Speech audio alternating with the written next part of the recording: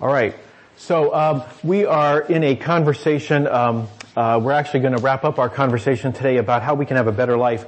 Christianity teaches us that we can have a better life, that in order to have a better life, we put into practice the things that Jesus taught us. And when we do, we will actually have a better life. It won't be an easier life, but it'll be a better life because it will have significance and it will have meaning and purpose. So that's the reason we practice the things that Jesus taught us, is because it gives us a better life. It's not about getting into heaven. Jesus has already done whatever needed to be done so that we could go to heaven when we die. This is about what we do in between now and then. This is about how we can have a better life right now. So the things we've been talking about are how we can have a better life. And so we talked about how a better life doesn't come from sitting on the beach. That's a good weekend, but it's not a better life. And so instead we talked about the things that you would expect a preacher to talk about. We talked about prayer, that Jesus taught us how we can pray to God and how our prayers could be answered. We talked about worshiping, that there are times when we're just, something happens in our life and we just spontaneously worship God, but there's a different effect when the people of God all come together to worship. We talked about reading your Bible, and you would expect these things. These are the kind of spiritual practices that you would expect. But we also talked about greatness. The way that Christianity teaches that we become great is by serving others. That it's not by how many people serve us, but how many people we serve is a measure of our greatness. We also talked about how we have community, that Christians love one another, that there are 59 different times in the New Testament it talks about how we should one another each other. So we should bear one another's burdens, or we should love one another, and different things like that. So Christians are called to experience life together in community. So we talked about that. And today we're going to wrap it up by talking about generosity.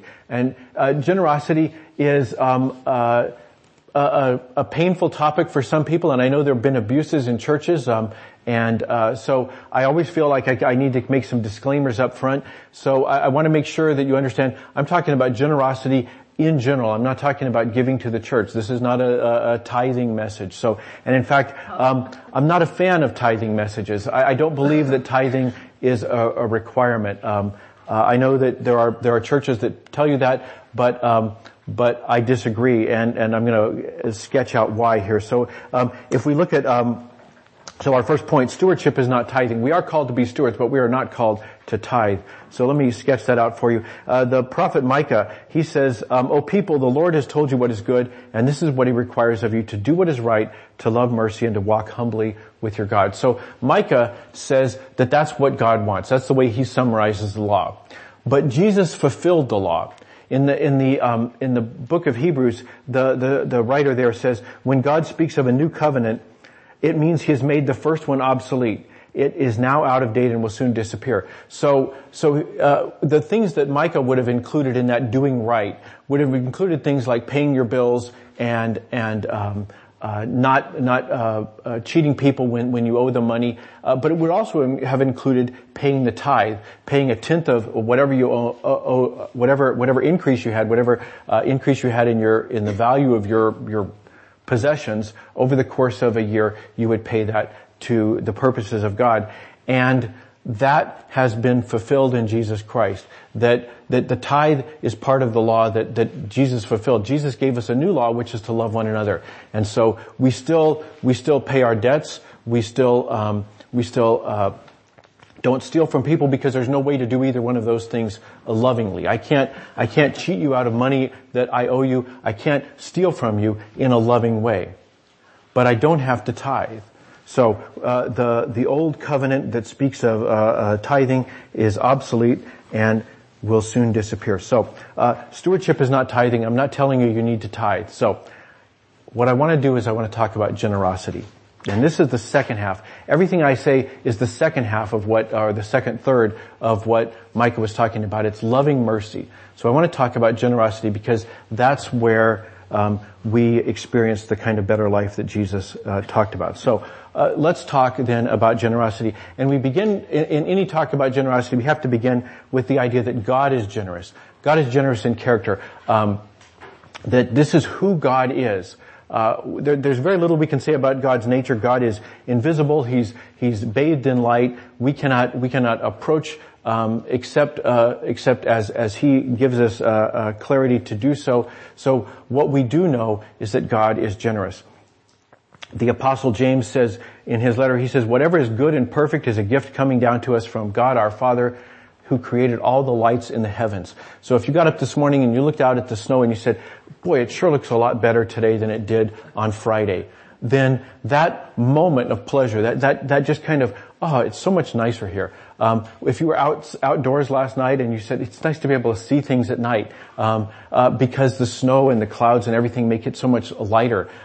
Those little tiny pleasures, all the way up to the things that we can't imagine living without. Everything in between, anything good is a gift coming down to us from God our Father, because God is a generous God. Jesus reveals this in his life, death, and resurrection. John tells us that Jesus appeared in the temple one day during the festival, and he shouted out, anyone who is thirsty may come to me. He was echoing the words that we heard from Isaiah, who says that God gives without cost to those who need. Jesus says, whatever it is your heart longs for, whatever the deepest longings of your heart, whatever that thirst is, I will quench it for you. I will do it for free because I love you. So this is Jesus' work in the world. And in the letter to Titus, Paul says that is actually what Jesus is. Jesus is the grace of God that all the other graces of God point us to. So Jesus is the grace of God that has been revealed, bringing salvation to all people. And then, of course, Jesus tells the parable of the God who gives to the Johnny-come-latelys just as much as he gave to the people who were obedient all along. That the very nature that God comes to the Gentiles and says, hey, you're not my people, but you will become my people. The very fact that we are permitted to worship God is an example of God's generosity. And Jesus, all the way to his last breaths here on earth, he said to the people around him that God is generous. He is hanging on the cross, dying in moments, and he looks to the man next to him and he says, you will be with me in paradise. Not because you go to church every week, not because you read your Bible, not because you have been a good, consistent tither, or because you won a prize in Sunday school. I will get you into heaven simply because I'm a generous God. So God is generous. We begin with that idea always. But we also move forward to the idea that we are made to reflect God's glory, that God made us to reflect God's glory. We talk sometimes about how if you've ever seen a scarecrow, the idea is that they look like us, they look like people. But the theory is that the birds will see them and think, uh-oh, there's the farmer. I can't go scavenging in the field right now. That they are a replica of us that's put there to reflect our glory in the farm so that the birds won't pick the corn or whatever. That is the same kind of image that we have for us, that God put us into creation to reflect the God that created everything, that we have that calling. So we read in Genesis, God says, let us make human beings in our image to be like us. And then the Lord God placed the man in the Garden of Eden to tend and watch over it, to reflect God's glory and intentions into the world. So that is our calling. And Jesus says that we can still do those things today. He says, I say, love your enemies, pray for those who persecute you. In that way you will be acting as true children of your Father in heaven. For he gives his sunlight to both the evil and the good, and he sends rain on the just and the unjust alike. Jesus says this is the way God is. It's not because you are good that you got sunrise this morning, or because you are wicked. It's because God loves to bless people. So by blessing those who persecute us, by praying for them, we are acting as true children. We are acting as scarecrows. We are acting as mirrors. We are reflecting the God of generosity. So that's the second idea. And the problem with that idea, or the place that we immediately catch, is we say, well, look, I cannot make it rain. I mean, maybe I can make it rain that way, but I can't make it rain. I cannot send sunshine into the world. So how can I do this? Well, the answer is that God underwrites our generosity. That God actually gives us more than we need so that we can be generous. God gives us an excess. God gives us a surplus so that we can be generous. When the people of God are moving into the promised land, God tells them, or Moses speaking about God says, He, God, will love you and bless you, and He will give you many children. He will give fertility to your land and to your animals. And when you arrive in the land He swore to give your ancestors, you will have large harvests of grain, new wine and olive oil, great herds of cattle, sheep, and goats. So he says God's going to give you this land that is flowing with milk and honey. You're going to have more than you can imagine. And Paul says that is still a true statement. He tells the church in Corinth, he says, what do you have really that God didn't give you? And if everything you have is from God, why do you boast as though it were not a gift? Why do you act like it's something that you did all by yourself? That ultimately everything we have is a gift from God. And Jesus says, more pointedly, he says, if God hasn't given you anything, then don't give. But if you have been given things by God, then give just as freely yourself. So that's the idea here, is that God is a generous God. We are made to reflect God's glory, and because we cannot make it rain, because we cannot make the sun shine, God underwrites our own generosity. So what do we do with that? Well, we practice generosity. So we practice generosity ourselves. So in the book of Deuteronomy, God speaks to the people and He says there will always be some in the land who are poor. Not because the land is missing anything. It is a rich land. It flows with milk and honey, and yet there will be people who are poor. There will be people who are just not good money managers, that they just it went through their fingers and they didn't know what happened to it. There will be people who are poor. There will be people who got taken advantage of. There will be people who just had bad luck. And so there will always be poor people in the land. That is why I am commanding you to share freely with the poor and the other Israelites in need. He says, this is why you're in this land of plenty, so you can help out the people who are poor. Now, sometimes we don't know we don't know the poor people, or we don't know what the need is. And so there's a great passage in Leviticus. I know I sometimes make fun of Leviticus, but it, like the rest of the Bible, the book of Leviticus bears reading. There's a great passage in Leviticus that says, when you harvest the crops of your land, do not harvest the grain along the edges of the field, and do not pick up what the harvesters drop. It is the same with your grape crop. It is the same with your grape crop. Do not strip every last bunch of grapes from your vines, and do not pick up the grapes that fall to the ground. Leave them for the poor and the foreigners living among you. So you may not be aware of the need, but it's not hard to imagine there is a need. No one has come up to you and says, hey, can I glean in your field? But it's not hard for you to imagine there are people who need that. So he says, let some of what God has given you, just let it slip right through your fingers. You don't have to grasp at every single thing that God gives you and then say, okay, now I'm going to dole that out appropriately. That sometimes you can just let it kind of flow past you.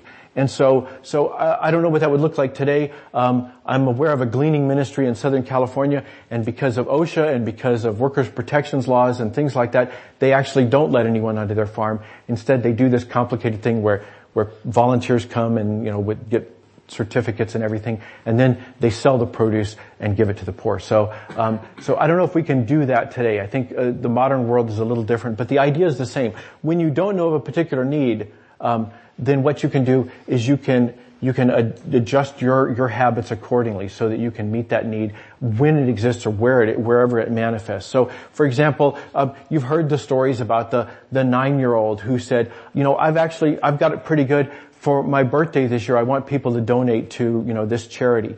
And so, we say, from the mouth of babes, I wish I could be so generous at my birthday. So we've heard stories like that, and that's the kind of thing you say, look, I've got things okay. Why don't you bless me by blessing somebody else? And so we can do that sort of thing. We can go through our closet and say, you know what, I've got plenty of coats, but it snows here in Alaska sometimes, and so I'm going to give a coat away because I won't be using it this year. So there's ways we can be generous when we don't know of a particular need, but it's not hard to imagine the need. But sometimes the need is right there in front of us, and Jesus says when that happens, not to turn away. He says, give to those who ask, and don't turn away from those who want to borrow. And the Apostle Paul says, teach those who are rich in this world not to be proud and not to put their trust in money, which is so unreliable. Their trust should be in God, who richly gives us all we need for our enjoyment.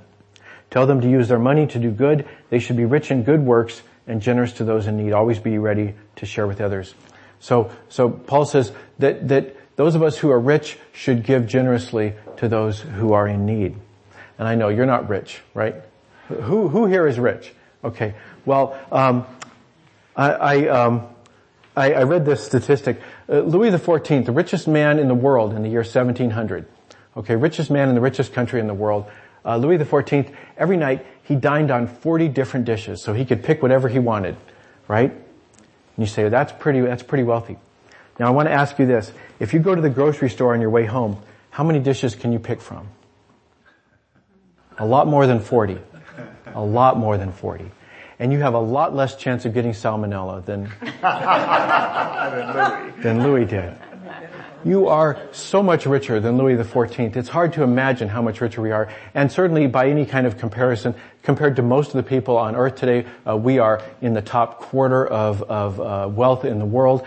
And people historically were well up in the top percent of people who have lived in the world. We are fabulously rich. Paul is writing to Timothy and saying to us, teach us to be generous, to be rich in good works. So, I want to give you a little bit of an application. When should you give? You should give because somebody else needs it. Sometimes people just need help. And so you should give to them. In Proverbs it says, if you help the poor, you are lending to the Lord and He will repay you. I love the thought that 3,000 years ago people were lending money to their brother-in-law who's a deadbeat, and he would say, I'll pay you back, and you kind of roll your eyes and think, sure you will, right? And in the Proverbs it says, you're lending to the Lord. Don't worry about your brother-in-law. The Lord will repay you, because we've all got people like that in our lives. So when you help the poor, you're lending to the Lord and He will repay you. And sometimes we lend money. In fact, I want to keep the focus on money because it's so easy to spiritualize this and turn it into, I'll pray for you. So I don't want to lose sight of money. But sometimes money is not what we need to give. Sometimes we need to give people our time. We need to say, you know what, why don't we just have lunch together? Because I'd love to hear what's been going on in your life. And that's exactly the way somebody needs us to be generous with our time. Sometimes we need to be generous with other things. We're receiving donations of cranberry sauce, not because anybody is going to die if they don't get cranberry sauce. It's really kind of not even a food, right? But what it does is it enables us to give people the dignity. There will be kids who go to school the Monday after Thanksgiving, and they'll be able to talk about having Thanksgiving dinner with their peers who wouldn't be able to do that because we can give them dignity. So give because somebody else needs it. But you can also give because you feel like it. You can say, you know what? I just want to feed the swans. What? But not bread? All right. Is that bad for them? Yeah. All right. Well, tell the photographer, rice? Yeah. Grapes? Feed them grapes. Okay. So,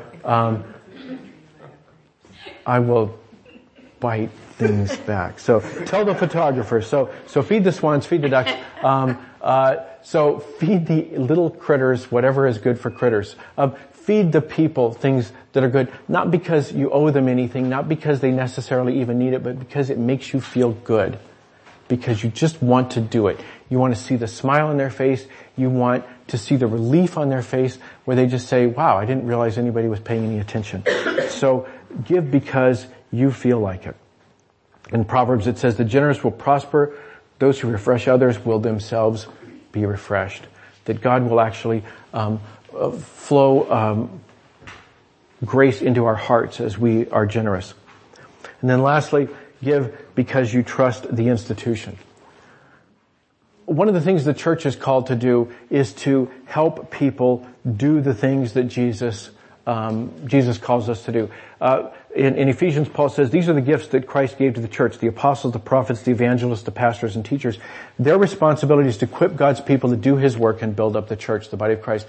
We're gonna ordain an elder and install 3 elders to service in our church board. The reason for that is that the church has a job of helping you do the things that God calls you to do. So when we identify partner agencies like Lutheran Social Services you heard about earlier, when we identify the Thanksgiving Blessing, when we partner with the Alaska Food Bank to have the mobile food pantry down on 88th Street, these are things that our church has identified, ways to help you do the things that you might not know about, you might not have heard of, but through your church you hear about them, and so you give your time, you give your money because you trust the institution. And then lastly, I will say, because I am a preacher and because preachers are all about the money, I will say you that this is an opportunity for you to participate in what Jesus is doing. Jesus says He will build up this church. And let me tell you honestly, don't get a swelled head. Jesus will do it with or without you. But this is an opportunity you have when you give to the church. You have the opportunity to participate in what Jesus is doing. So give because you trust the institution. If you don't know this church, if you don't know us well enough to trust us, if you've got concerns, then give someplace else. Give to a different institution. Give directly face to face because you feel like it or because the need is so apparent. But be a generous person because God is generous.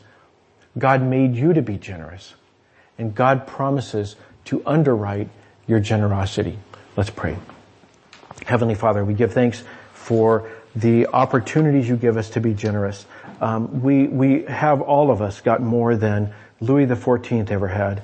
And, Lord, help us to see, give us eyes that help us to see just how much, we have and how we can be generous with the people. Through the partner agencies and through all the different, places you give us to be generous. We pray it through Christ our Lord. Amen.